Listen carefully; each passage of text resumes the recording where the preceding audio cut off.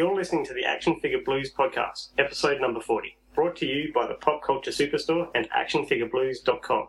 I'm Adam, and with me tonight are Eli and Ben.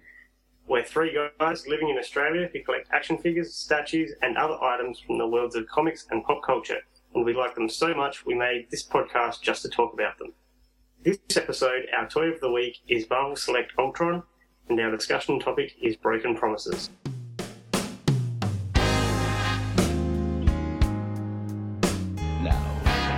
Play with your little toys. You are a toy! You weren't a real Buzz Lightyear, you're an action figure! You are a child plaything! A toy is never truly happy until it is loved by a child.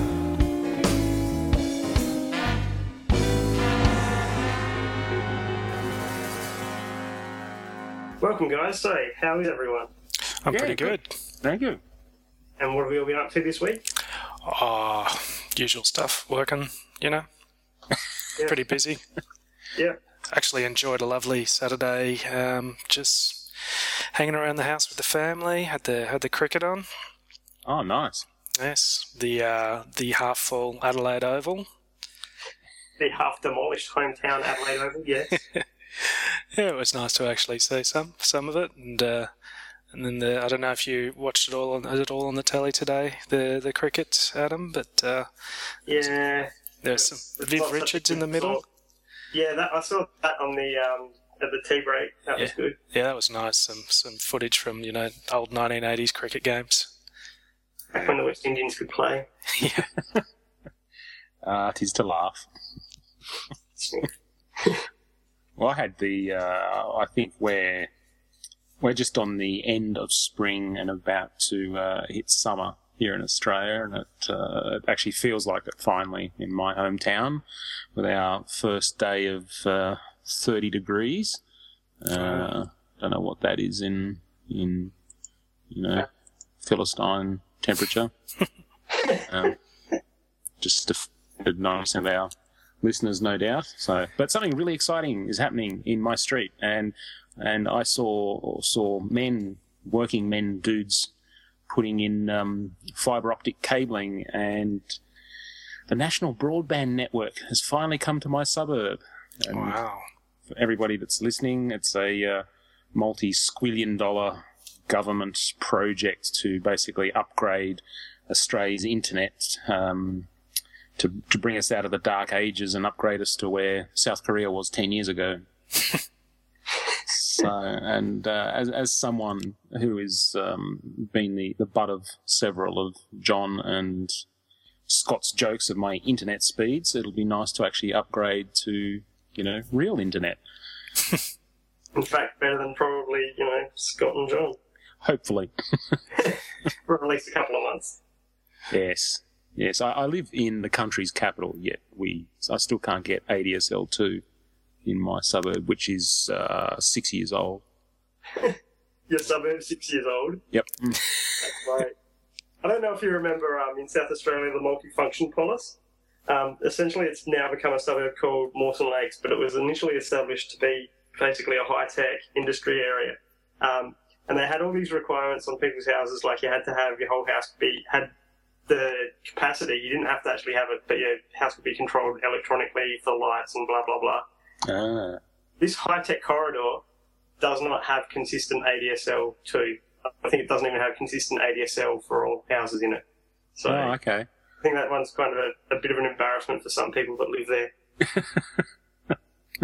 Poor result. Yeah.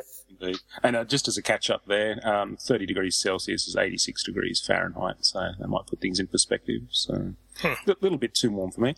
What about you, Adam? We haven't heard from you for a while. How's Captain Renovation going? Almost done. A couple of weeks ago, I busted a mirror.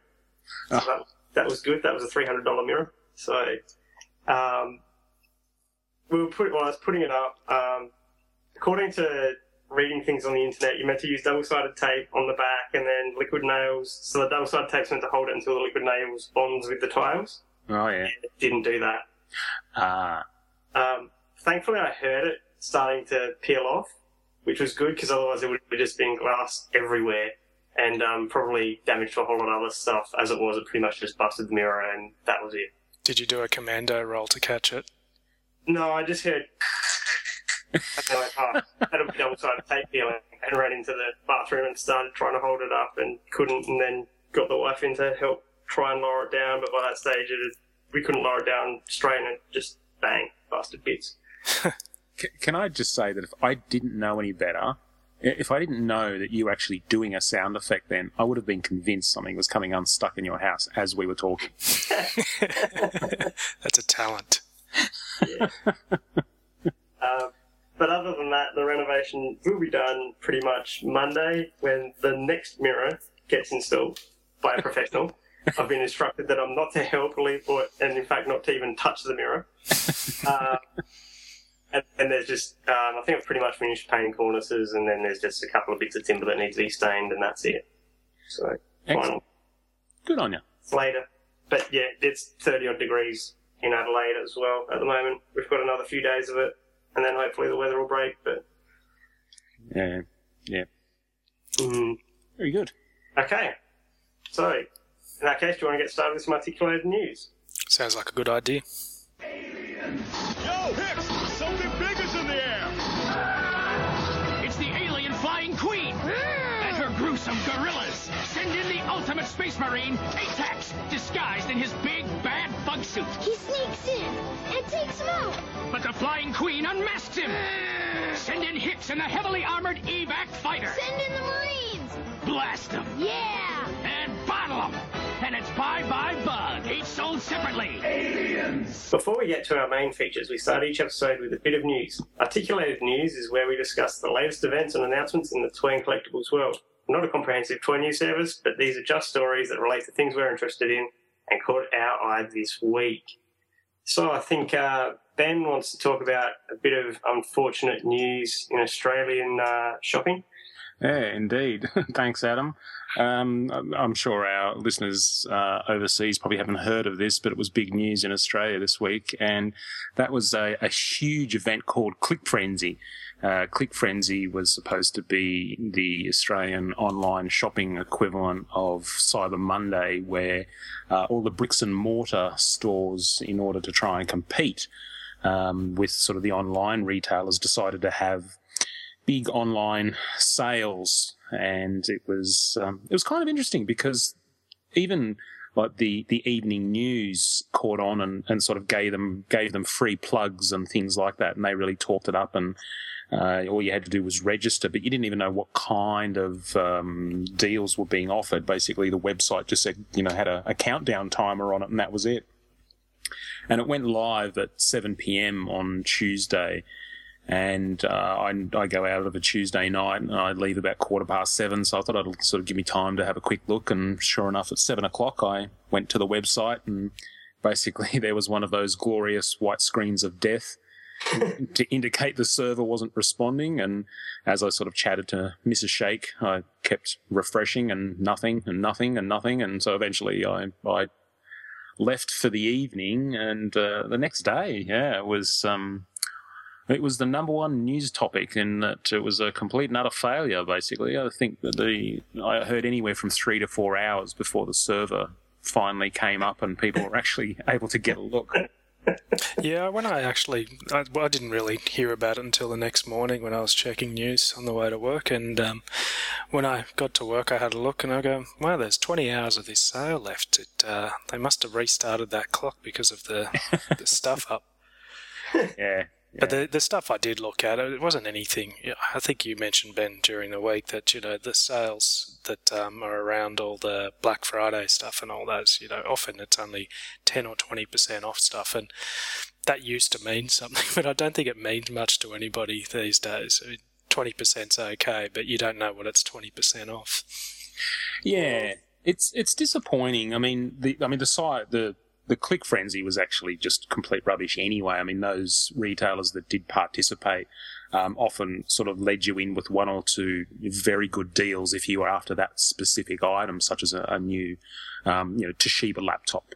But then as you sort of scroll down, the rest of their deals were sort of 10% off this and 15% off that. And I actually was reading an article that compared a lot of the prices, and sometimes the sale prices where they had 30% off of a specific item, you were still paying sort of roughly 20% more than you could have paid for the item online. So even their discounted online price wasn't actually as low as the online price they were competing with. So it was pretty ordinary. But then again, I thought Black Friday was very ordinary as well. I was sort of keeping a bit of an eye out, and I mean, I'd almost be tempted to give Black Friday the red card for this week, because a lot of the links that I went to, it's like, guys, Black Friday is an excuse to just palm off all that crap that nobody's been buying all year. I mean, if people aren't paying 100% for crap and then you sell it with a 10% discount, people aren't going to pay 90% for crap. Yeah, Disappointing. it is. And then, of course, there's my all-time personal favourite, which is free shipping to the continental US. Yeah, I love that. It's a bargain, right? All right. So moving on, I think the next couple of bits of news are yours, Eli. Yeah. So we've seen what we think are prototypes for Mattel's Man of Steel figures, so the upcoming Superman movie, the Zack Snyder take on Superman. Couple of prototypes somebody spotted on eBay. Looks like they're definitely from the movie, from the costume deco we've seen in the preview stuff. We think they're probably 3 3/4 inch scale. Not a hell of a lot of articulation. Cloth cape type of affair. The first prototype looks like the straight up figure, and then another prototype has surfaced where there's some extra gear on his right arm, which I'm not sure what it is. It might be some sort of Kryptonian armor. I have no idea. I'm sure we'll find out soon. I think the interesting thing that stood out for me is that we've seen those promotional images of Jim Caviezel, the guy playing Superman. And, his costume has that really fine sort of mesh texture, which in the promo shots actually looks okay. I mean, whether there's any need for it, I don't know, but it actually doesn't look too bad. But you have to wonder, looking at these prototypes, whether that kind of texture is really, really hard to capture on an action figure, because yes, it's a prototype, and I realise that they've just cut a piece of red material just to sort of show what the cape would look like, but just looking at that prototype, it looks like it's significantly more, mottled or pitted than the actual texture on his costume. It looks like a golf ball. Yeah, the golf ball effect. That's a great way to sum it up. It just seems like it's a kind of texture that's going to be really, really hard to capture on a figure at 3 3/4 scale. So I'm interested to see what they can do at the 6-inch scale. Then again, I'm not really that interested to see what they're going to do at the 6-inch scale, because I probably won't be buying them anyway. Yeah. Some of the Marvel, the Movie Master stuff that they do in the 6-inch size, it looks good, so who knows. More DC Mattel news. So DC Unlimited Series 3 announced. Yes. What is this, the new name, DC Unlimited, or is this the retail line rather than the Infernal Crisis?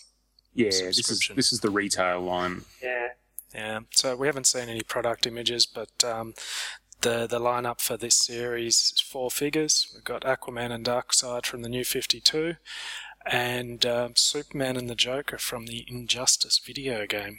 I can't say I'm actually familiar with their looks from the video game, because it's easy. They don't look anything like them. No. This is a really interesting lineup. I find it really interesting that they're still picking supposedly recognisable characters, but they're doing them in unrecognisable costumes.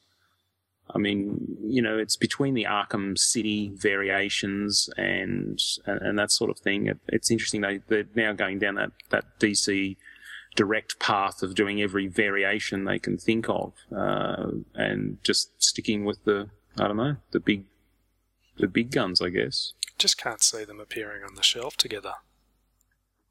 Yeah. I just don't know why. Like, they must make more money doing this than doing every possible character, right? I mean, there's got to be people from, for example, the video game side of things go, man, that Superman looked awesome. I want to get an action figure or a statue of that, so I'm going to go and get that. Yeah. But, you know, the New 52 ones is the one that kind of baffles me, because surely everyone that has been reading, or that's reading the New 52, or most people that are reading the New 52, have been reading comics for decades and decades and decades and go, that's just a naff costume, I'm not even going to bother getting an action figure of that. Yeah. Yeah, maybe. But I guess on the flip side, we had DC Universe Classics. They gave us those mostly classic versions of the characters. Darkseid was pretty much spot on, etc. And supposedly they didn't sell, so I guess this is their way of trying something else. Mm. Yeah. Yeah. All right. And Ben, I think you've got the next bit.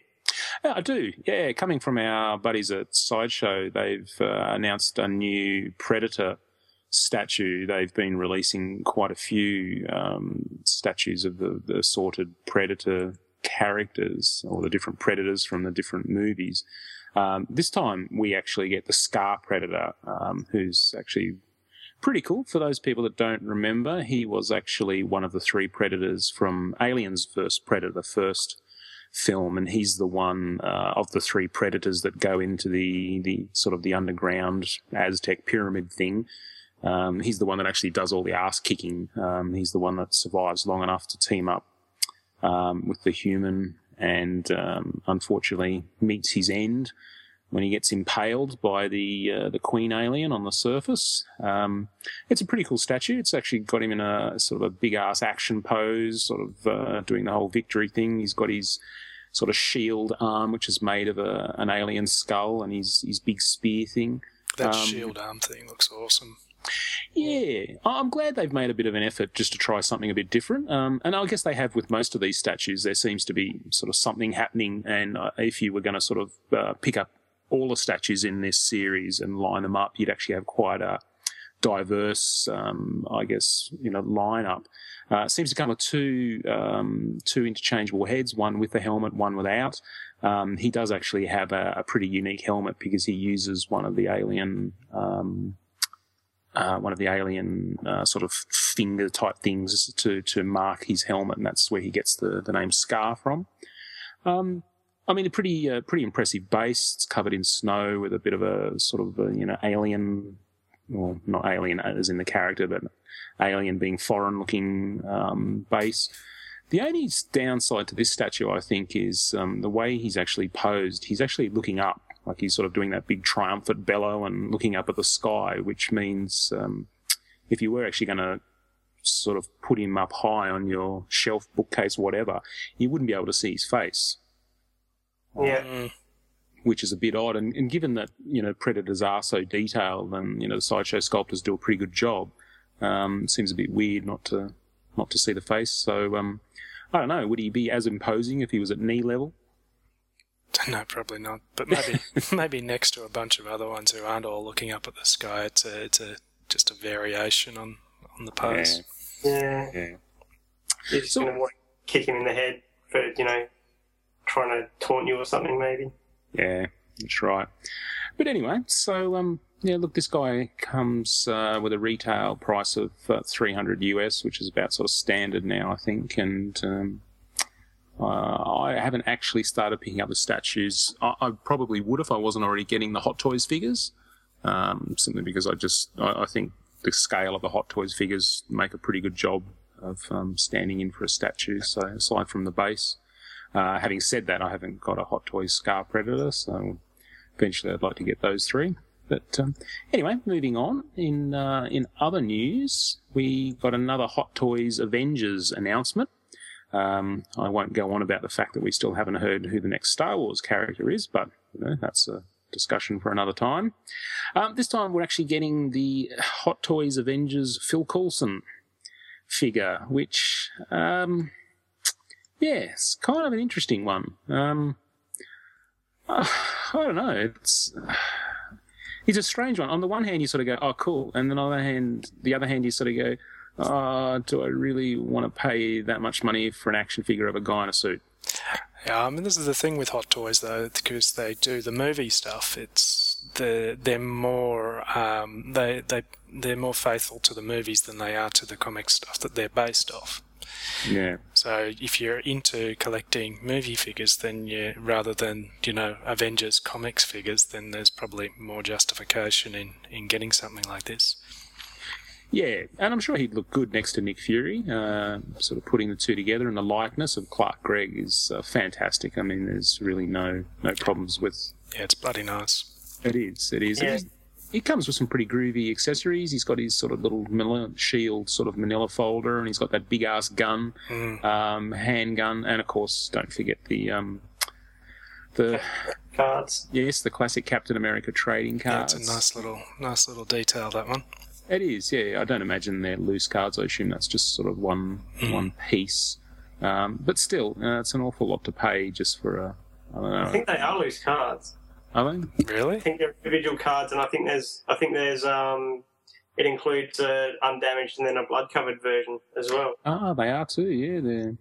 Oh wow! Yes. Yeah, so ridiculous levels of detail. Wow, and the mobile phone as well. Nice. Yep. I suppose we shouldn't be surprised that that's Hot Toys.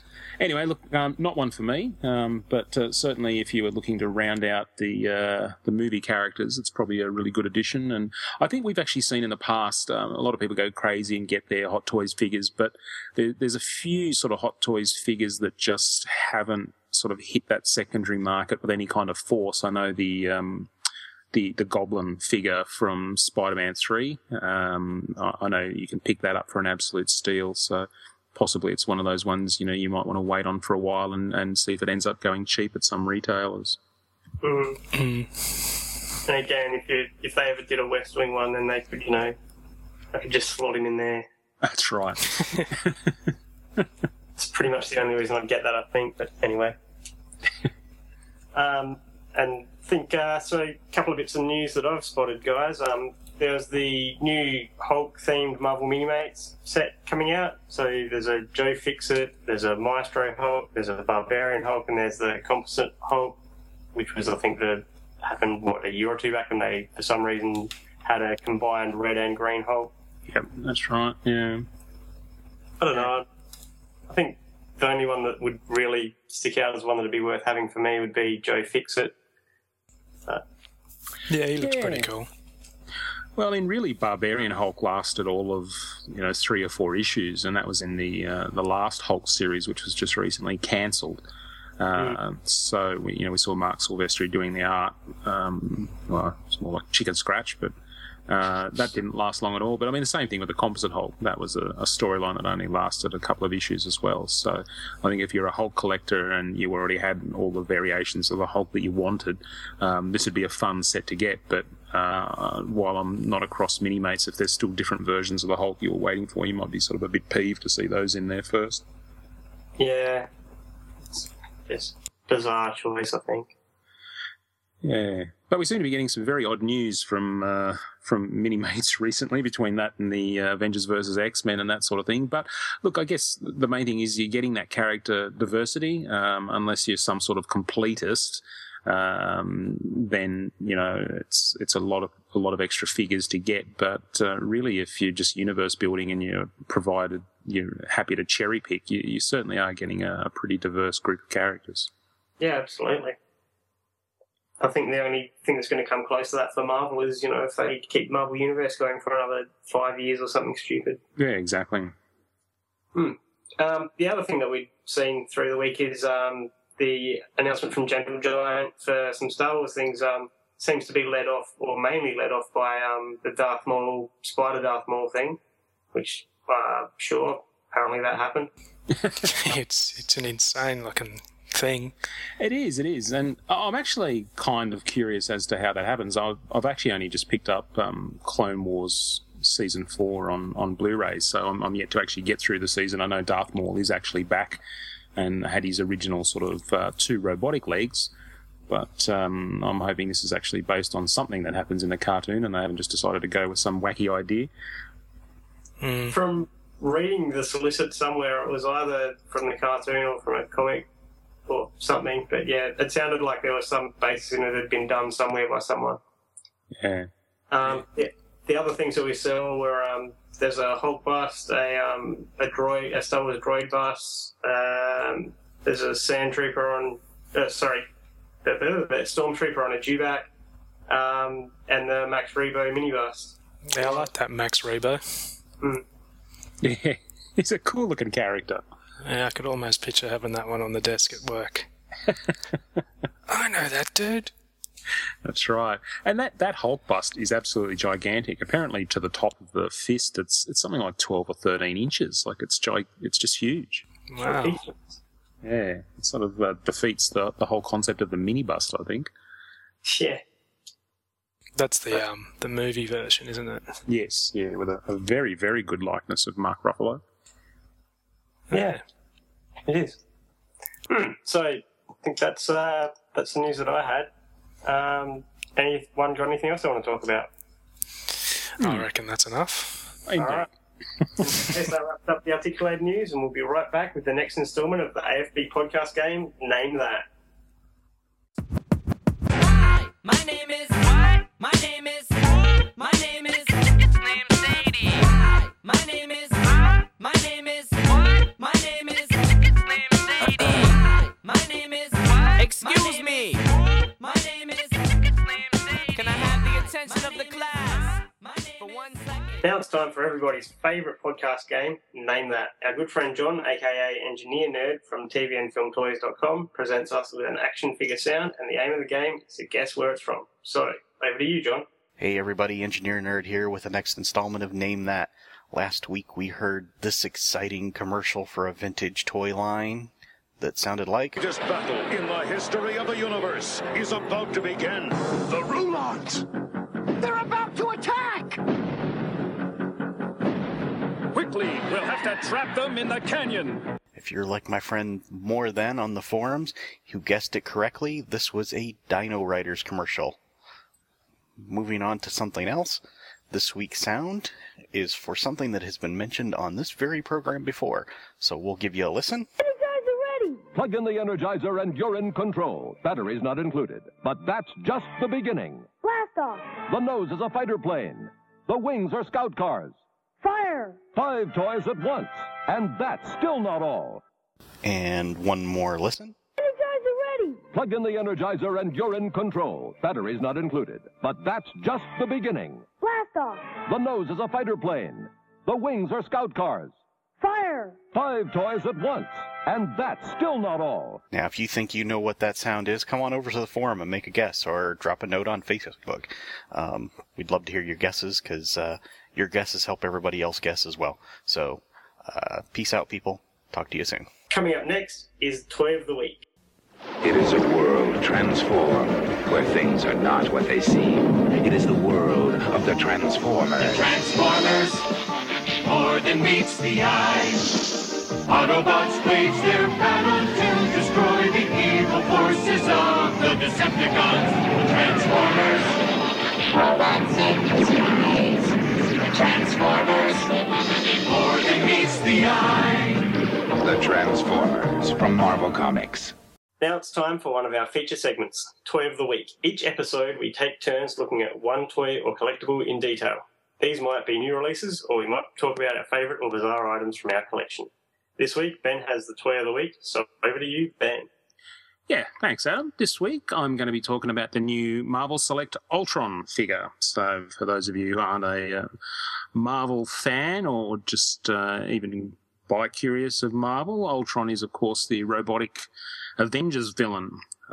Ultron was created by Dr. Henry Pym, a.k.a., just about everything, really. Giant Man, Ant-Man, Yellow Jacket, transgender wasp, all sorts of weird things. Anyway, so he created his robot. The robot became self-aware, got one of those sort of Oedipus complex thingies and decided to kill his father and took on the Avengers and basically has been a thorn in their side ever since. Now, Ultron's a pretty sort of wicked-looking dude, big silver robot guy, and we have had Ultron figures in the past. Many moons ago, there was a very short-lived series, Marvel villains called the Vault. The first and only wave consisted of a Typhoid Mary, the Daredevil villain, a Stegron, Everybody villain, and Ultron. And the Ultron, it wasn't too bad. It sort of did the job, a little bit small by sort of Marvel Legends standards now, I guess. Then later on with Marvel Legends, we actually did get a Marvel Legends Ultron figure, and I think it's pretty much universally panned. They took a little bit of license with it. To be fair, in Marvel Comics, whenever Ultron comes back to cause havoc in the Marvel Universe, each artist has a little bit of license and sort of adds a few bits and pieces here, makes him a little bit more sophisticated, a few more armor plates and that kind of thing. And the figure that was actually released in Marvel Legends as a pretty good passing resemblance for Ultron, but ultimately left fans pretty disappointed because it was just a little bit too over the top. So along come our pals at Diamond to release the Marvel Select Ultron. And we actually talked about this figure very briefly when it was originally solicited, and we gave it a bit of grief because the promo shot that we got of the figure had those horrendous ball-jointed hips.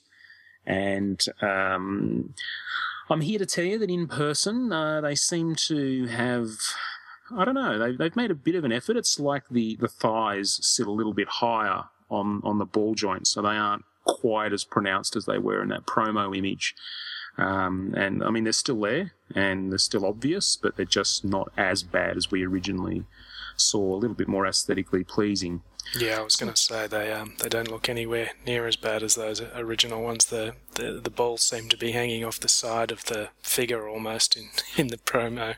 Yeah, they're pretty bad. He looks like he's got this sort of, these big womanly hips, and they're actually gone now. So look, this figure, it does harken back to the original Ultron. I mean, you would say it is a classic Ultron. It's not quite the classic Ultron.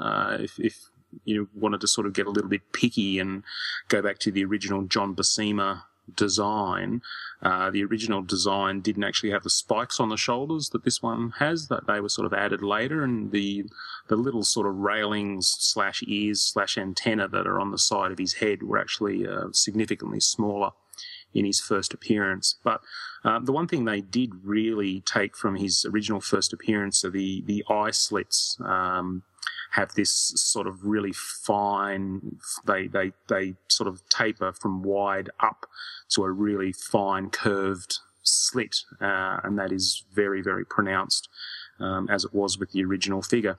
So this guy is actually, because he's a Marvel Select, he's pretty big, and Ultron's always been sort of drawn as that sort of slightly bigger than human. He's sort of a bit of a towering guy, and so this figure is actually pretty big. I actually considered, for a few weeks, he did come out a couple of months ago, and I've been umming and ahhing ever since because of just the Marvel Select scale issues with Marvel Legends, because I'm not a Marvel Select collector. But he's big. He clocks in at just under 19 centimetres, which is about 7.4 inches. And that's pretty big. And for those of you who are wondering how he would fit in with your Marvel Legends collection, he actually clocks in at the same height as the Series 1 Hulk figure. Top of his head's pretty close to the top of the Hulk's hairline. Now, that Hulk is a little undersized, but of course it's still, he's bigger than most figures. I think when we talk about big figures, one figure that I always refer to is, of course, the Marvel Legends Omega Red, because he is big. And the top of Ultron's head is about the same height as Omega Red's head, so not including Omega Red's ponytail. If we go to the top of his skull, they're about the same size. And he's been sitting on my shelf for the last few days, and he actually scales in pretty well. He fits in nicely. And the other thing is, some of the stories we've seen Ultron in, he does actually have replicas of himself. He creates different versions, and we've even had storylines where he sort of resurrects his previous bodies and things like that. So having him with the Vault figure and the Marvel Legends figure isn't really unreasonable. So you can have your little sort of army of Ultrons happening.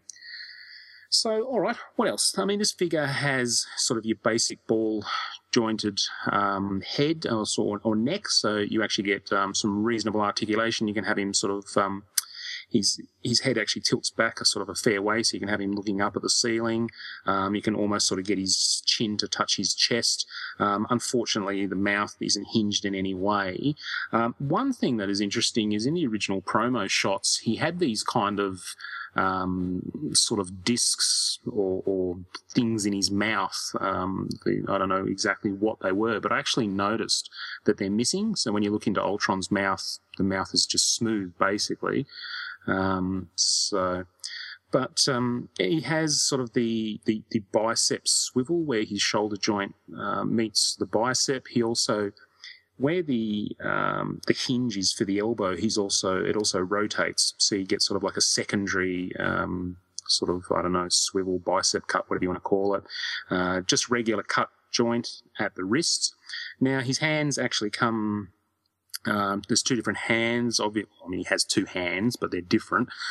Yeah, thanks for that. The left one is actually a fist, but the right hand is actually one of those sort of, open-handed, sort of menacing. You can have him reaching out with that upturned hand, doing the whole Doctor Doom, I shall rule over you type thing.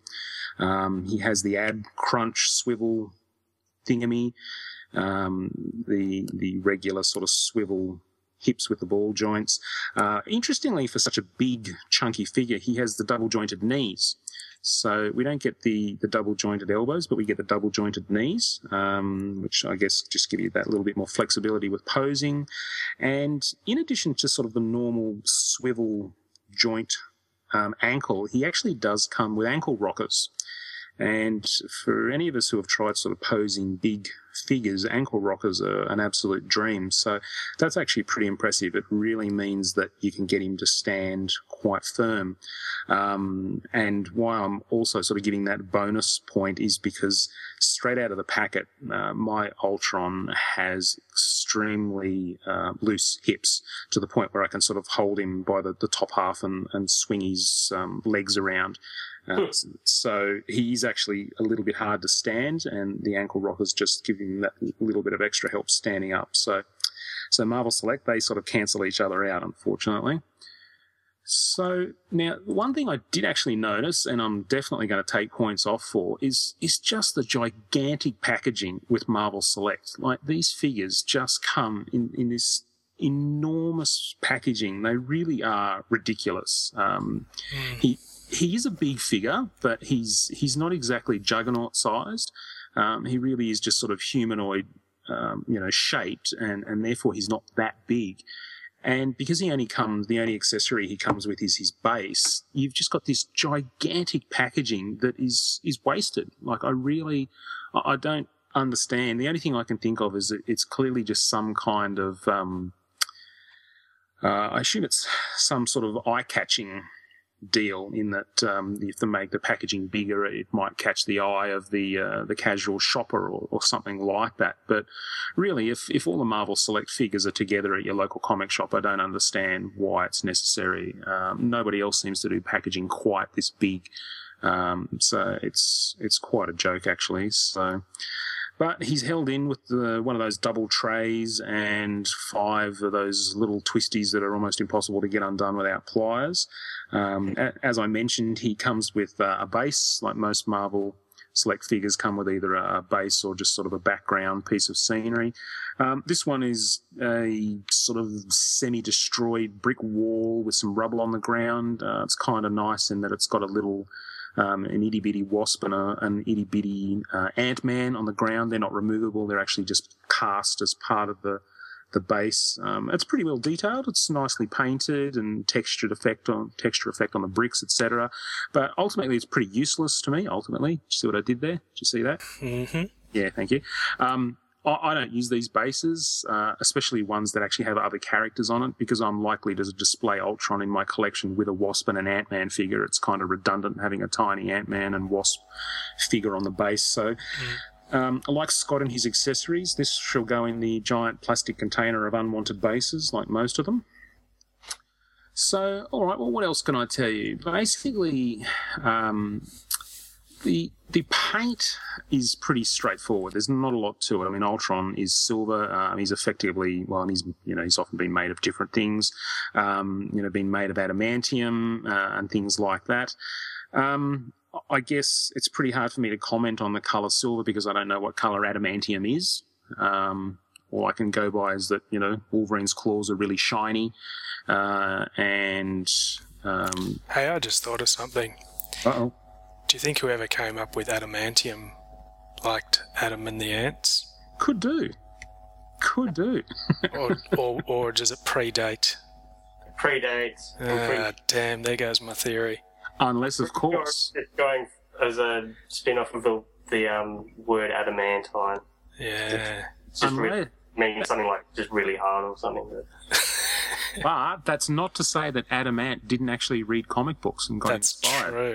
That's true. Just like Brian Mannix. Yeah. And the Uncanny X-Men. That's right. And until such a time as we can interview Adam Ant to ask him, or be bothered looking it up on Wikipedia, that's what we're going to roll with. Okay, carry on. All right. So looking at the other adamantium people that are around the place, such as Cyber and I was going to say Omega Red, but his coils are made of carbonadium or something like that. Yeah. Anywho, moving on. Most of them seem to have a bit of a shiny appearance, but I think Ultron's never had a particularly shiny appearance simply because I think when he was doing his thing in Avengers back in the 60s, the limited colouring techniques didn't really give him that very shiny appearance, and I think it's only been in sort of recent years they've given that effect. So I guess, to be fair, they have gone with the classic colouring, but the silver, it's actually dull to the point where it looks as if it's been matted. Like it's not even sort of silver, it's almost just a grey, basically. I'd be very tempted to hit this with a bit of gloss coat, a bit of Tester's gloss coat, just to see what happens. You know what, I would actually like to see this treatment on a Silver Surfer figure. Because Silver Surfer was actually meant to be white-skinned in the original comics, but eventually he took the colour of his name, obviously. But I think it would work quite well. Yeah, and became chrome in the end. Yeah. So, I don't know. I mean, would I like to see this figure sort of chromed? And I think it'd be worth giving a go. I mean, for now, he looks pretty good. One thing that is a bit odd is where Ultron's sort of armour plates join, and there's no real reasoning as to why the legendary Big John Buscema actually designed him the way he did. He was created by Big John and Roy Thomas. I guess the seams or the joins in his armour are shown in the comics with sort of black lines, and I assume that was just to sort of break up the large areas of the silver. But it's the way they've done them here, they're actually sculpted. So again, credit for not just painting them on. They have actually sculpted these lines into the plastic, but they have actually painted them black, and in a couple of places, particularly the thighs, the chest, and sort of higher up near his neck, the black is really, really obvious. It's almost too much for me. I would have liked, I don't know, maybe just a bit more subtlety with it. But look, overall, I think, kudos to them for going with the classic look. Marvel Select have given us the Ultron that we wanted, that we deserved, and from a distance on the shelf, he's incredibly imposing and will do the job just fine. Yeah, I must say I'm actually surprised with how he looks, and the photos we've seen. The posability is really nice. Something that we haven't seen from Marvel Select often. Yeah, it obviously doesn't have the range of motion that a Marvel Legends figure does, but I mean, looking at him from a distance, he's a great looking sort of figure, but the loose ball jointed hips, they're still a bit too pronounced for me. The black's a bit dramatic. So I think I probably also would have preferred him without the shoulder spikes. So I'm gonna probably give this guy 6.5 out of 10 dollies. So losing points for the joints, the shoulder spikes, the overdone black lines, the huge packaging, which just annoyed me. The throwaway base. Oh, yeah, look, you've got to give people something. I mean, I don't know what else you would have given people. I think realistically, if you'd thought about it, you would have given them something that attaches onto, like, the chest piece or something so it looks like a cracked open chest or something practical, right? Maybe. Yeah, look, to be honest, I would have easily done away with the base and in place of that had something like a snap-on, energy blast that you can put over that right hand. So as if he's using his disintegrator beam, maybe even try and get that whole sort of Kirby bubble energy thing going, the Kirby dots. Yeah. Okay. It sounds like it's, not the best, not the worst. Yeah. Somewhere in between. So your score sounds about right. Make of it what you will. That's right. Indeed. Well, that wraps up Toy of the Week. When we come back, we'll be talking about the new items that we've added to our collections this week.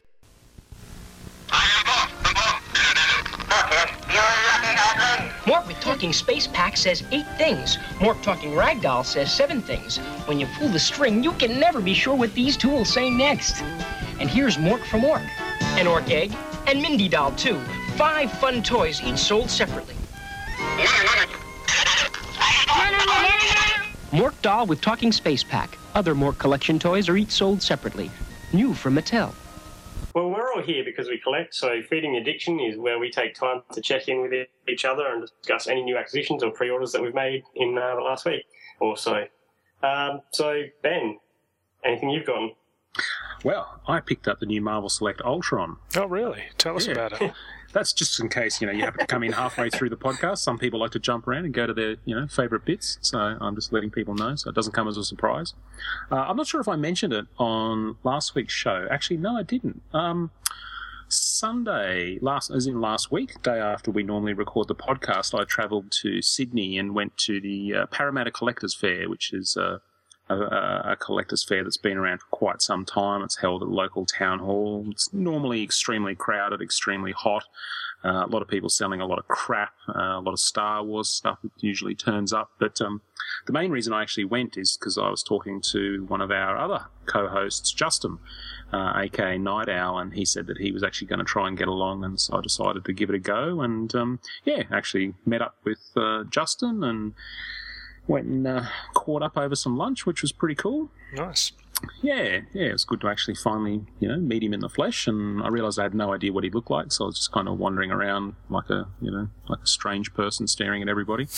But one thing that is really good about the fair is there's usually a lot of people who, I think there's even a couple of guys from Oz Figurama who get together and put their own stall up and sell loose figures, and I usually go there for army builders and did pretty well this time. I picked up 2 Marvel Legends Hand Ninjas.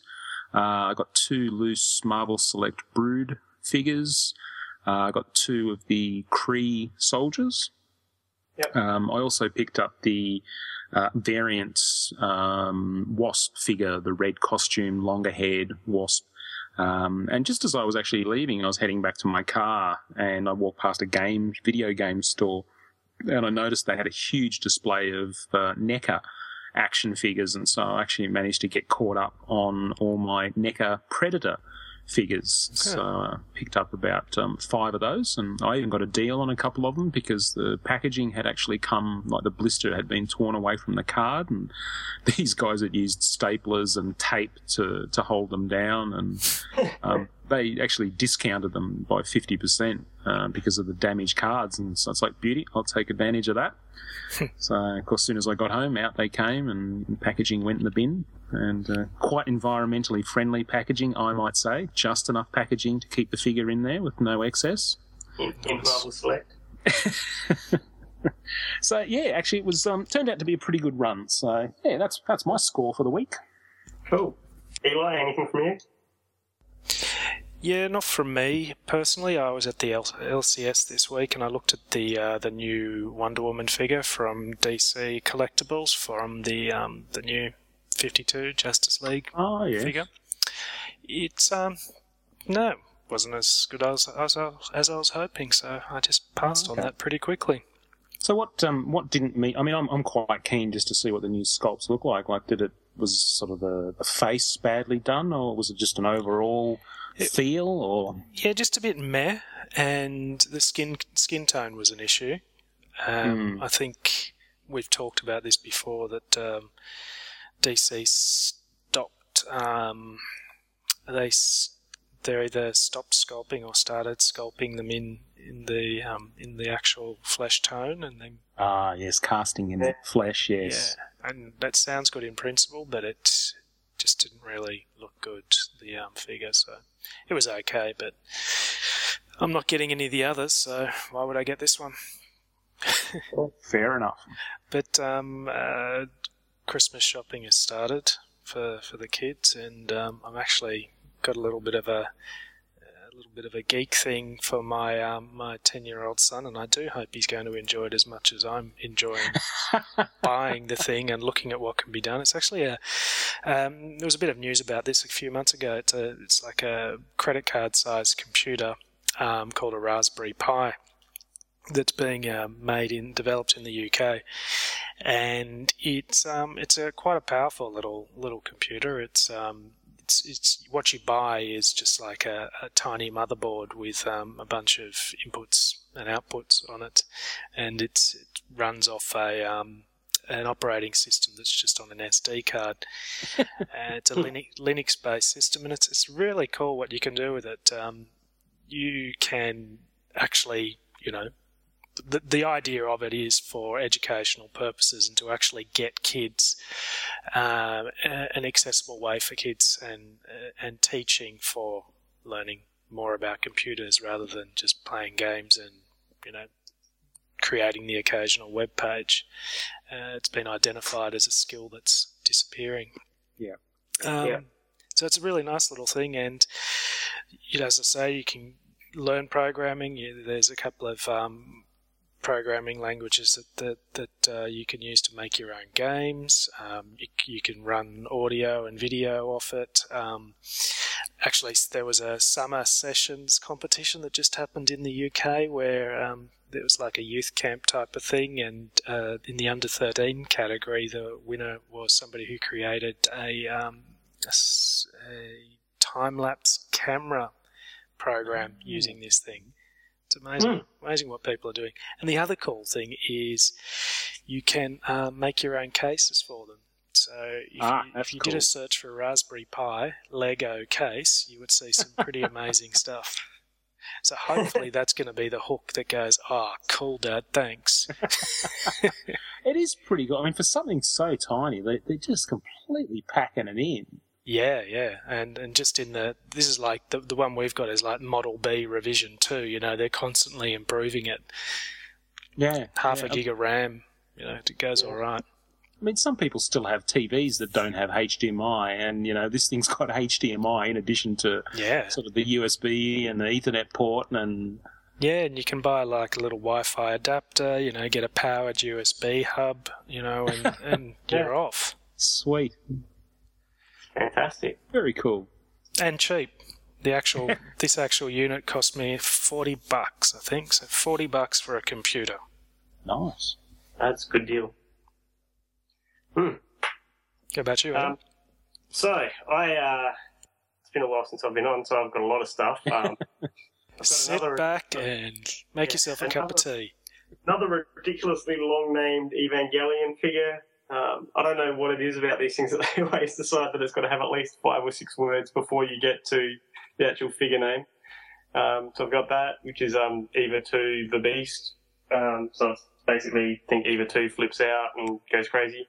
I got I think it was Series 4 wave of Marvel Universe, the one that's got Kang and Scarlet Witch in it. pre-ordered the next few waves of Marvel Universe. So I think there was a Tame wave.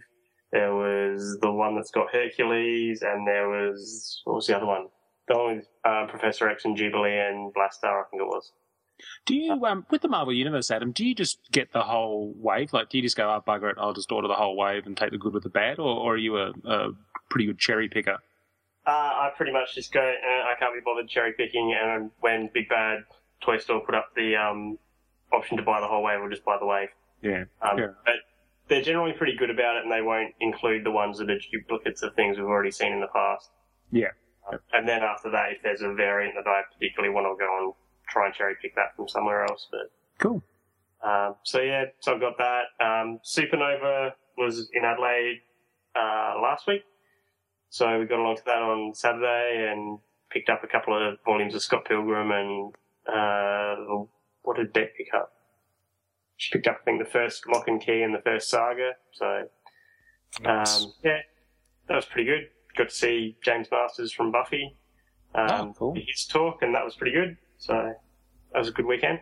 But otherwise, there's a bunch of other stuff that I got. Oh, it was my birthday a couple of weeks back, so got a couple of board games. I got, I think it was the 6th edition, I think they're up to. Starter set for D&D. So nice.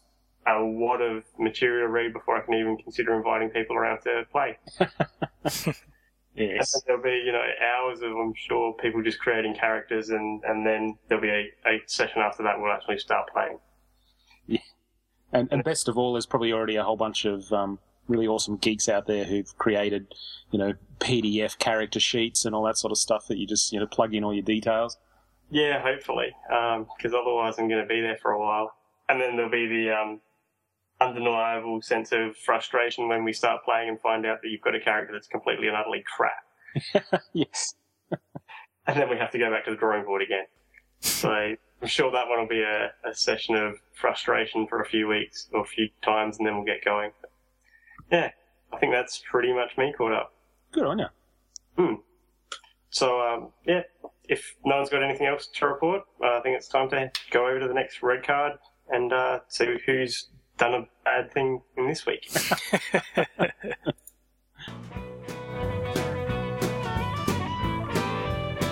What is this, Bizarro World? Red carded is a chance to poke fun at the what the fuck moments in our hobby, be they unusual announcements, a complete fail action figure, or worse. Handing out the penalty this week is Eli, so over to you. Yeah, thanks, Adam. Toy Walker on Twitter, his handle is Toy Walker. He posted this for us, and it's just too good of a bootleg to not nominate, really. It's and I have actually seen these in some eBay listings, but somebody's actually picked them up. It is a 5-pack thing called Collection Marvel Heroes. Save the World. Marvel Heroes 4. God, I hope it's not the 4th wave. Anyway, it's not quite Marvel Heroes. So in this set, we have an Iron Man, a Spider-Man, a Batman, a Hulk, and Captain America. Spot the odd one out. And the packaging also features a couple of other characters. I think there we see a Thor from the movie, and also Superman Returns Superman. And these things are just turds. There's no better way of putting it. Aside from the fact, the licensing's a bit confused, and we can see they're not even in scale with each other. Like Spider-Man looks like he's the largest of the sets. That's typically not how it works. The Iron Man and Captain America are probably from movie franchises. Yeah. Hard to tell. Batman is from the Nolan movies. Spider-Man's definitely not from the movies. And Hulk, well, he's a bit special. It's kind of hard to say. I'm not sure where he's from, but the close-up picture we've got of the Hulk really is quite shocking, and I think it's, it's. I don't know how fast these things were going down the conveyor belt, or if they were actually stable when it went past somebody holding a brush. But it almost looks like. Try and describe it. It's got sloppy paintwork all over it, and you can't see where the teeth start and the green ends. And he seems to have this raised eyebrow type of face painted onto him. Well, that thing is impressive, whatever it is. Yeah, it looks like he's got a pencil moustache over one eye and a slug over the other, and receding hairline. He's got this comb forward happening, like he's trying to cover the. Well, it looks like he's been in a burn accident or something. He clearly got drunk the night beforehand with the rest of the Avengers, and they started shaving his eyebrows and hair. It's Party Hulk. I refer to these eyes as the fried egg look. You've got this giant white sort of, the white of the fried egg, and then these like big black dots in the middle of them that are meant to represent the pupils, but they're just so badly done. They're inconsistent in size. I mean, even our pal Gertie in China would be ashamed to see this one. No, it's pretty awesome. I mean, these things go really cheap because they are really cheap. You probably pay more for postage than you do for the actual figures. Horrible. It's just, well, look, at least with this one, they've been consistent and they've got 5 superheroes in the package together. I mean, I've seen some of these kind of bootleg ones where you're sort of going, oh, look, it's Iron Man, Spider-Man, Batman, Shrek. It's just like, what? But it's interesting on the packaging that on the left-hand side, you've kind of got like the movie Avengers. You've got Thor, Hulk, Iron Man, and Cap, and they're kind of facing off against Superman and Batman on the right-hand side of the packaging, though for some reason movie Spider-Man has teamed up with them. And I mean, you've got Marvel Heroes 4, and there's actually 5 figures in the packaging. It's like Batman's a bonus. Well, what if it's actually Series 4 and you're going to go back and track the first 3 series? Fucking hell, that's going to be disappointing. Yeah. I think the only thing we don't seem to know about this is what the retail price is, but I think anything is too much. Yeah, I would think my local reject shop would reject it. I don't know how much it costs for, the holding a turd in Batman, because if you look at his feet, he's doing the trying to hold one in. The oops, I crap my pants Batman. Yeah. He's got his giant gun and his giant batarang. And no cat. Yes. So, I'm done talking about that. Fantastic. Right, coming up after that well-deserved fail is our discussion topic of the week. Duke's in trouble! Scramble the Storm Eagle! The G.I. Joe Storm Eagle has a hidden water cannon that shoots up to 20 feet, but the Cobra Liquidator's making a splash, and the Parasite's launching catapult missiles! Mobilize the Patriot! It's the G.I. Joe Patriot with a huge mortar cannon that really fires! G.I. Joe Patriot, Storm Eagle, Cobra, Parasite, and Liquidator sold separately. I found the Barracuda! But Duke's gone, so glad you could join us. Toy collectors are a fickle bunch and have high expectations for the figures and lines they collect. Sometimes a figure or line may not hit the high notes we want it to. Sometimes it's a total crash and burn. So tonight we're talking about the broken promises that we've received, and these are the figures and lines that have simply missed the mark with a multitude of sins. So, let's get into what we define as a bit of a broken promise. It's a pretty long list sometimes. Yeah, it really is. I mean, there's obviously there's lines that have bad levels of articulation for people that don't like articulation. Yeah, I think it's a hard one. I mean, if this is the sort of thing you talk about online, there's a lot of people who just come back and they're sort of disappointed with a certain version of a character that's released. I know there's a lot of criticism for DC Universe Classics, but I don't know that makes for a broken promise. I think you mentioned the significant lack of articulation. Certainly by today's standards, we have pretty high expectations for articulation, so it seems to be really, really obvious when the articulation's not there. Yeah, I mean, the way I would say significant lack of articulation is, did they do it better back in the 80s? Yeah, well, that's a pretty good measuring stick, isn't it? Well, speaking of the 80s, yeah, when we threw this out to the various social media, Erex on Action Figure Blues came back and said the recent Green Lantern movie figures, the 3 3/4 figures, and Mattel even admitted that there was a deliberate reduction in the articulation in order to keep the price point down. But I think the problem was that the price point was sort of kept down, but it was the same as sort of other toys that were on the shelves, only they had significantly less articulation. And, I mean, you know, these days you just can't get away with 5 or 6 points of articulation. Well, that's what those new Man of Steel prototypes look like. They do, don't they? Yep. Yeah. But was that also, you know, a case of the retailers jacking up prices, and was it also a case of, you know, did Mattel have some inkling that the movie was a turd sandwich? Yeah, it's interesting. I wonder if quite often when companies like Mattel are talking to the big retailers like Walmart, whether they mention that, well, look, we're going to have Green Lantern figures in store and they're going to have a recommended retail price of X, and whether Walmart come back and say that's too much. If you want us to stock them, they have to be $15 a figure.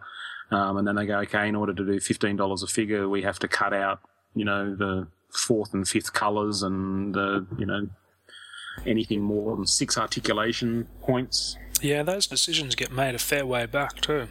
Yeah. So I guess some of the other things, you know, bad paint jobs, there's plenty of examples of those out there. I think one of the guys on Facebook talked about Infinite Heroes from DC. There's, and I mentioned the Firestorm one when I was doing the Firestorm retrospective. Some of that stuff was shocking. Yeah, that was actually Wayne Kelly, our buddy Ack 71. He mentioned that Infinite Heroes was just not only the character selection was poor in the beginning, but they're actually just a poorly executed line. The sculpts weren't all that good. The execution of the paint wasn't all that good. And by the time they sort of picked it up and increased the articulation and the character selection, I think, you know, pretty much that ship had sailed. Yeah, collectors had given up, and it just sort of died that death. Yeah. I mean, similarly, right? I mean, even a good line like Marvel Legends, the Kitty Pryde from that had horrible paintwork on it. Like, not in terms of, you know, they'd plastered makeup all over her face or anything, but it was just badly done. They just didn't put any real effort into a lot of it. Yeah, and I certainly think that there's any number of examples of where the broken promise is where we get to see the promotional image, we get to see a prototype, and we always get excited when we see the prototype, and then we get the final product in hand, and it's like, holy crap, you know, what happened between there and there? Yeah, well, in more recent times, the DC 52 Flash figure, which was solicited originally looking like a really cool representation of a character that you may or may not like, and then they changed it to look shit. That's right, and for me, I think, and still ranks as my ultimate sort of worst figure of all time, has got to be the Marvel Legends Emma Frost figure. I mean, you know, you're talking about the consummate hot blonde, and that figure is just a train wreck from start to finish. I mean, not only is the sculpt horrendous, she's got that huge sort of diaper, nappy sort of hips thing happening, but the face is just, it's got almost no detail to it whatsoever, and what paint has been applied is just really emphasises how badly sculpted it is. Yeah. But then by the same token, it's not like they did a great job with the Black Queen where they used the same sculpt pretty much, apart from they, you know, put a different head on it slightly. Yeah, well, that's right. Yeah, and I think horrible paint in this day and age really is inexcusable. Looking at my NECA Predators, the level of detail and the shading in them is just exquisite. They've really gone to town with the detail in the sculpt, and then the paint just complements it really, really well. Like all the armor pieces have that sort of wash over them, and any sort of textured surface really has that contrasting sort of dry brush effect on it. And you know, when you're getting that kind of quality in a collectible figure, to see something like you know, McFarlane's Walking Dead figures, which I mean, it's difficult to just continually hammer a line like this, because ultimately we are criticising somebody's work. Like somebody actually created this thing and spent hours doing what they did. So we're bagging out somebody's sort of livelihood here. But no offence, guys, you just failed on every level.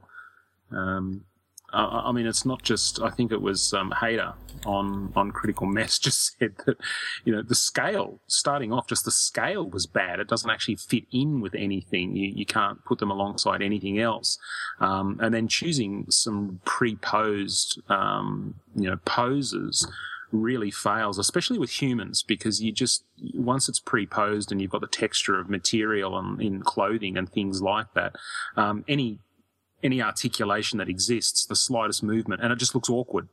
And you really are. And McFarlane became the king of the staction, that sort of unaction or inaction figure, I guess, and throw on some horrendous sculpting, some, as Hader puts it, god-awful likenesses and sloppy paint, and you've got something that was barely even passable 10 years ago. Yeah, it's been a big disappointment for a lot of people. Absolutely. So, yeah, I'd agree with that, I think, but at the same time, I also kind of sit there and think, well, what do we really expect these days? Are we expecting too much in some cases? I mean, I look at, for example, the 3 3/4, Marvel Universe line, and the problem I have with it is where you do have bad sculpts and bad paintwork, is that then it's standing next to something that's in the same line from the same company that's completely the opposite. Mm. And you kind of wonder, okay, is it just that they've gone, this wave has to make us, money for pretty much doing no work, and this wave, this will be the one where we lose money. And it's interesting, the conversation we were having with Katrina Arana a month or so ago, who does quite a lot of freelance action figure design, particularly a lot of work on the decos. There was insight on, basically you get a brief for this wave is going to have, we've budgeted for so many paint applications across the whole wave. So your brief is to, make up this whole wave of figures we've already decided on, but make it work with this many colours. Yep. And they are only thinking at a wave of it at a time. So it is highly possible, wave to wave, that things will just fuck up. Yeah. And it's disappointing. Yeah. Yeah, that's right. Yeah. Something I noticed, Xavian on Critical Mess mentioned that the return of Marvel Legends has been a big disappointment. For him, just saying that the figures themselves are actually great, so those that you do like are well done, but particularly the A-listers, but it's just been the character selection that's been a big letdown. And I have to agree, as a Marvel Legends collector, there's nothing worse than seeing a new wave of figures solicited, say 6 figures, and basically there's only 3 that you want, because the other 3 are either some sort of a redo, or basically just a character in a variation, like a variant costume that you're just not interested in. And I think the classic example there is, obviously we have to get our Iron Spider-Verine in every wave, but having a Spider-Man figure, and then having a variant of that Spider-Man figure being another Spider-Man figure, neither of which you really want, is pretty crappy. And I think the most recent wave of Marvel Legends is probably my preference. Like if they're going to do this sort of thing where they're going to continue to put some kind of Spider-Man figure, some kind of Captain America figure in every wave, then I'd rather not have a Build-A-Figure, because I don't want to have to actually buy the figures that I don't want just to get the Build-A-Figure piece. Mm-hmm. So I'm a big fan of the running changes, like the idea that Mystique has got a running change with Mirage, and Punish has got a running change with Blade. I think that's a great idea. But, as far as getting a Build-A-Figure, no, not so good. I think it's hard. I mean, you've got to balance there's the collectors who already collected Marvel Legends, and so they're hoping for figures that weren't done the first time around. And the first time around, correct me if I'm wrong, but there wasn't a lot of that Spider-Man, Wolverine, Iron Man at the time. You know, they were pretty good with, you know, mixing it up, but then we're kind of being asked to they're reusing some of those figures, but we're kind of expected to forget that Marvel Legends ever happened. And are they meeting enough of the consumer market with the, you know, replaying the same figures over and over again at the collector's expense? Yeah, that's right. And that's why I say go for the 6-figure wave. Feel free to do those running changes, but don't do a Build-A-Figure, because I'm just not prepared to get 6 figures when I only want 3 in order just to get a Build-A-Figure. Mm. Yeah. But then, I mean, at the same time, right, when they went to the 2-packs, what was that, 2 years ago, they basically said, oh, we'll do Marvel Legends as a 2-pack. And they had variants. And if you wanted a variant, I'm trying to think what it was. I think Warpath was one of the variant ones that I actually wanted both versions of. And I had to do that. I had to get a version of Deadpool, and then a version of Deadpool that I really didn't want. That's right. Yes. Right. So, it was a very clever marketing ploy, because they managed to put each of the really sought-after characters with another character that us collectors didn't want, but that would be appealing to the mums and pops that sort of walk past in the toy aisle.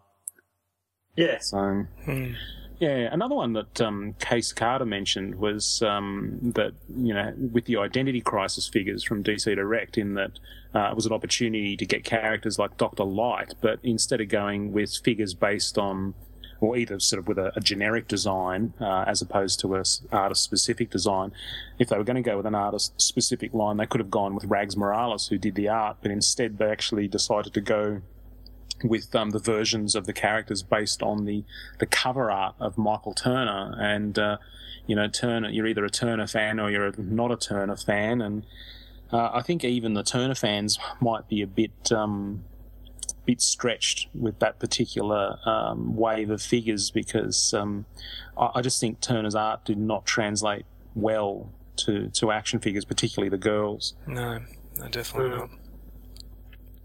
But I guess that's another one where I think it's an interesting question, is at what scale do you stop saying it has to be specific, has to be this artist's interpretation of? I think 6 inches is probably it, right? So, speaking of disappointing supposedly artist-specific DC lines, Heroes of the DC Universe, supposedly based on the art of George Perez, and was supposedly to rival Mattel's DC Universe Classics. There was a lot of promise in that line, but when it came, I think it lasted 3 or 4 waves, but there was just something off about it from day one. The articulation was awkward and had some sort of an ab crunch that you couldn't actually use well. All the figures appeared to be hunched over and their arms were too long. Yeah. And they were grotesquely muscled too. Like, even for superheroes, they were very, very big figures. Yeah. The chests on those things were kind of ridiculous, and there was no females in that series, in that line either. Given the size of them, probably for the best. Yeah. I was real. I mean, the decos were great. The quality of the plastic was great, but just something went wrong in what they were trying to do. Yeah. You just couldn't stand them up in interesting ways. Yeah. One that speaking of character selection, one that I laughed out loud at was, and I hope I didn't sort of do it at Ernest's expense, but Ernest Madison on Facebook said that the Aliens line by Kenner was a big disappointment, because I'm not sure if you guys actually remember those or have seen them, but they actually released significant numbers of variants, and they did it with their Predator line too. So there was kind of like, you know, crab alien and frog alien and mosquito alien, and I'm just making them up now, but they did all these sort of weird variations, and as he said, that, you know, it would have been nice to get an alien, like an alien that actually looked like it came out of the movie, but they actually didn't do one in that line. I do recall that. That's kind of, bit strange when you don't actually do, the design of the character that people would probably want most. Yeah, I think that's a fair call. But at the same time, I guess, I don't know who they would have had coming up with these designs, right? Were you just going, we'll just come up with something and we'll wax something that looks a bit like an alien head on it? Yeah, I mean, I don't know the story behind them, and perhaps there was some sort of licensing agreement when we talked to Randy Falk from NECA a couple of weeks ago. Randy said that that when they did the Teenage Mutant Ninja Turtles line, that they specifically had to do the comic version, and they weren't allowed to sort of vary out of that particular sort of look. So perhaps maybe with Alien there was some sort of restriction on doing the actual Alien, but they could do all the variations thereof or something, or I don't know, maybe I'm just excusing them for a bad line. It'd have to be something like that. Yeah, you can't actually do Alien, but you can do an interpretation of it. Yeah. It's like the networks at the Olympics who didn't have the rights to actually show the footage, so they recreated the events with Lego and stuff. That works for me. More entertaining. Yeah, and on the subject of horrible sculpting, our pal John, aka Engineer Nerd, said that he was extremely disappointed with the most recent Star Trek and Terminator figures from Playmates. And I have to agree, I actually didn't pick up figures from either line. And certainly, at least in my town, the Star Trek ones just went on clearance. And Toys R Us in Australia just do not seem to do clearance much. They hang in there and hang in there and hang in there at full price for just about forever. But the Star Trek ones were ones that they eventually they had so many of, they just cleaned them out very, very cheap. But they had horrible sculpting. They just really did not work at all. Yeah, and was it just the wrong company given the license? Yeah, they just didn't have the detail. And I mean, it's worse when you've got to bring out a figure of John Connor and put him in a baseball cap and some sort of handkerchief over his face because they couldn't get the Christian Bale likeness rights. So, John Connor had this really weird figure where you couldn't even see his face. It was, a bit strange. Yeah. I guess one of the other things, value for money, and again, for me personally, obviously there was the Shield helicarrier, which was just a complete rip-off for what it was. I'd be surprised if there'd be people that don't think that the Masters of the Universe Classics is not getting that way. Certainly by the time you add postage, it really does add up to make a very expensive action figure. I mean, I look, to be honest, I don't have a whole lot of sympathy. You've got these people sort of saying, I can't believe I'm paying $30 for an action figure, and it's like, yeah, welcome to, our lives. I mean, 10 years ago, DC Direct figures in Australia were $30 each. And that was standard, and sometimes when the dollar was at a really bad way compared to the US dollar, they were more than that. They were $35 a figure. And so as a general rule, figures at retail in Australia are a very, very poor value for money.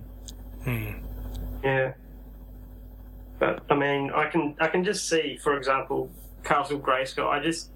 For all that's gone on with this thing, and yeah, fine, they cleared their minimum numbers and whatever else, I can just see it's gonna go pear-shaped. I don't know why. I just have this thing in the back of my head that says that thing is not going to turn out the way that people expect for that price. Yeah, I think that's a ridiculous price for what, if it's anything like the original, is going to be just molded plastic. That's it's not thick molded plastic. It's not anything intricate really. I don't know what's going to cost that much about it. It better be big enough, and they better ship it on time. Yeah. Otherwise, everybody's going to hear about it. Well, that's right. Yeah, that's exactly right. I think something I've been, you guys probably remember a month or two ago when I did Toy of the Week, I did my my SH Figure Arts Urotaros figure. And remember it fondly. Yeah. Making you say it repeatedly. Yeah, look, I've been keeping an eye on those figures and more of the Kamen Rider, Master Rider figures from that series, and I just can't get over the price. It seems like if it's even remotely Japanese, if it's even remotely a Japanese property or even made in Japan or something, it just seems to have a really ridiculous retail price. I can't seem to understand why these little sort of 4-inch, 5-inch figures seem to retail for $50 and $60 each. I think some of that is actually that they have exclusive distribution things. I'm pretty sure there was some of those. I'm trying to remember what line it was. It was either, it might have been Dragon Ball Z. There was a Dragon Ball Z. It might have been Figuron. And to begin with, for the first 6 months, no one could get them, or they weren't distributing by any legitimate kind of major stores outside of Japan. Yeah. And you'd have to eBay it, and then after after 6 months, they kind of did come out and they were big money, and then eventually sort of tapered off a little bit, but not much. Yeah. And I guess on the topic of value for money, we do plug them quite a bit, but I really don't think we can go through this conversation, this discussion of value for money and not mention Lego. Look, they've got some amazing properties and they're doing some awesome stuff, and there's plenty of sets per license. Like, we can't dispute that we certainly haven't got our share of Batman stuff, and I'm sure that these DC stuff will continue. But really, when it comes down to it, Lego is sort of 40% content and 60% licensing. It's definitely gone that way, because I think that's pretty much the only thing keeping them going, really. Yeah. Like, I think Star Wars saved Lego flat out. Well, I think without Lego Star Wars stuff, they'd be gone. Well, I think the other thing that saved them is the video games. Yeah, absolutely. Yes, yeah. I mean, I certainly know when I was mad keen and collecting the Batman Lego. This is before the DC sort of superheroes, when it was just Batman, and I had all the sets. And I remember going over to my buddy Nick's place, and Nick had actually opened all his up and built it, and so he had it all on display. And I can just remember, looking and going, "That's it, like that's it. That the contents of that giant box is that thing, like seriously." Yeah. Well, as the father of a Star Wars Lego fan, I've figured out that the bigger the set, the better value, even though that ends up costing you more. But it can be quite disappointing. It's one of those things where, realistically, if you're not interested in the actual content, you're better off hitting eBay and just get a bulk lot of random bricks, and off you go, right? I mean, if you're just in it just for, I want to be able to build whatever I want, and I don't want an instruction sheet, that's how you do it. Yeah. Because buying a tub of new bricks is just horribly, horribly inefficient and not at all economical. Yeah, very good. All right. We've given this a pretty good run. Yeah. Well, that wraps up our discussion on the topic then, and I think we'll come back in a moment with some more feedback before we wrap things up. Now you can have your own special Captain Planet adventure with your favorite Planeteers. There's Wheeler, who has the power of fire, and the daring Linka with the power of wind. You can even use the Planeteers Eco-Cycle. And your own power rings will let you call Captain Planet. Bring him to the rescue and save the Earth. Captain Planet and the Planeteers, now available at Kmart. Before we finish off, we have some feedback from our listeners to share with you. If you'd like to hear your questions, comments or suggestions on future episodes, email us at podcast@actionfigureblues.com, and you may just hear it read out. Ben, you have our feedback for tonight, so over to you. Yeah, thanks, Adam. We've got some feedback from Andy Bentley from Facebook, and he's just commented on our discussion of Castle Grayskull, and he said, well, I'm certainly not a Maddie cheerleader, just noting that the Toys R Us Millennium Falcon retails for $250, so the price for Castle Grayskull really isn't that insane. And look, to be honest, I didn't think that Castle Grayskull was that expensive. I thought $200 was sort of kind of reasonable when you look at some of those bigger Lego sets, etc. And, they seem to have done a pretty good job on the shipping for such a big item. So, I don't know. I guess time will tell. That's a good point, though. I just look at how much I can get the original thing for on eBay, and I kind of go, well, it's the same scale, guys. I could just take a photo of it and enlarge it and put it as a background. That's right. And, we also got some feedback from Eric's at the AFB forum, and he just wanted to congratulate us for the last show and just mention that the AFB challenge had him laughing out loud during his drive to work. And, yeah, it was fun. It was good fun, and I hope it's something that John's prepared to revisit in the future. Very good.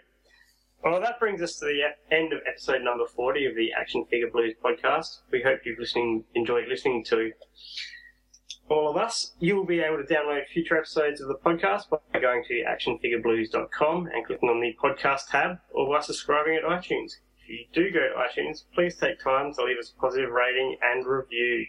No mention of Argentina. No, don't cry for us. While you're at actionfigureblues.com, you might like to check out the reviews and articles there, and perhaps visit some of our sponsors like Mike's Comics and Stuff, Collector-Action Figures, and popculture.com, who help keep the site running. When we're not podcasting, blogging, or doing other sort of hobby-related activities, you can find all of us on the Action Figure Blues forum at afbforum.com. You'll find Ben posting as Fish Milkshake, Eli posting as Dozy Muppet, and me, Adam, posting as Westy.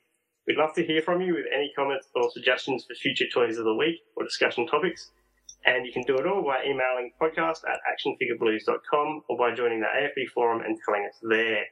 You can also follow Action Figure Blues on Twitter at AFBlues and like the Action Figure Blues page on Facebook and facebook.com/actionfigureblues. Well, thanks for joining us tonight, guys. And well done, Adam. Yes, well done, Adam. Thank you. So I guess that's it. Good night, everybody. Good night. Bye. Night, Melbourne. Do I need to point out how short the recording time was when Scott's not on? And that was good numerous stuff up. Bye. Bye. Bye.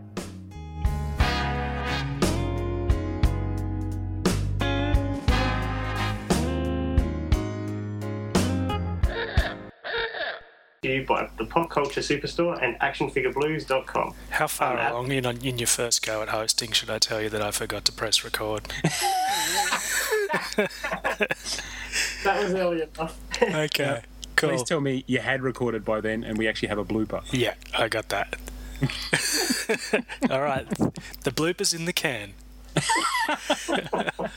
Nice. All right, the rest of the show's easy. Okay, just let me...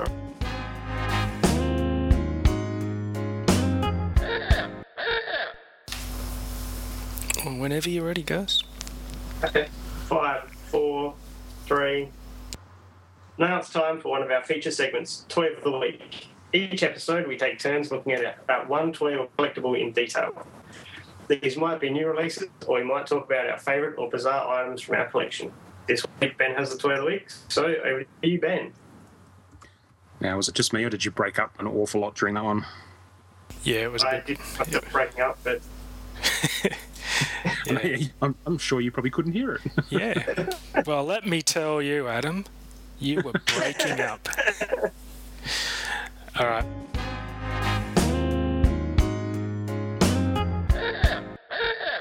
When we're not podcasting, blogging, or doing other assorted hobby-related activities, you can find all of us on the Action Figure Blues forum at afbforum.com. You'll find Ben posting as Fish Milkshake, Eli posting as Night Owl, and me posting as... No. Well, actually, no, I do have Justin's login details, but... Well done, shit, Ben. I actually post there as Dozy Muppet most of the time, except for when I'm pretending to be Justin.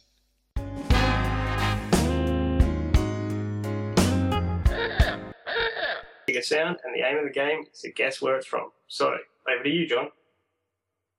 Do do do do do do Do do do do do do.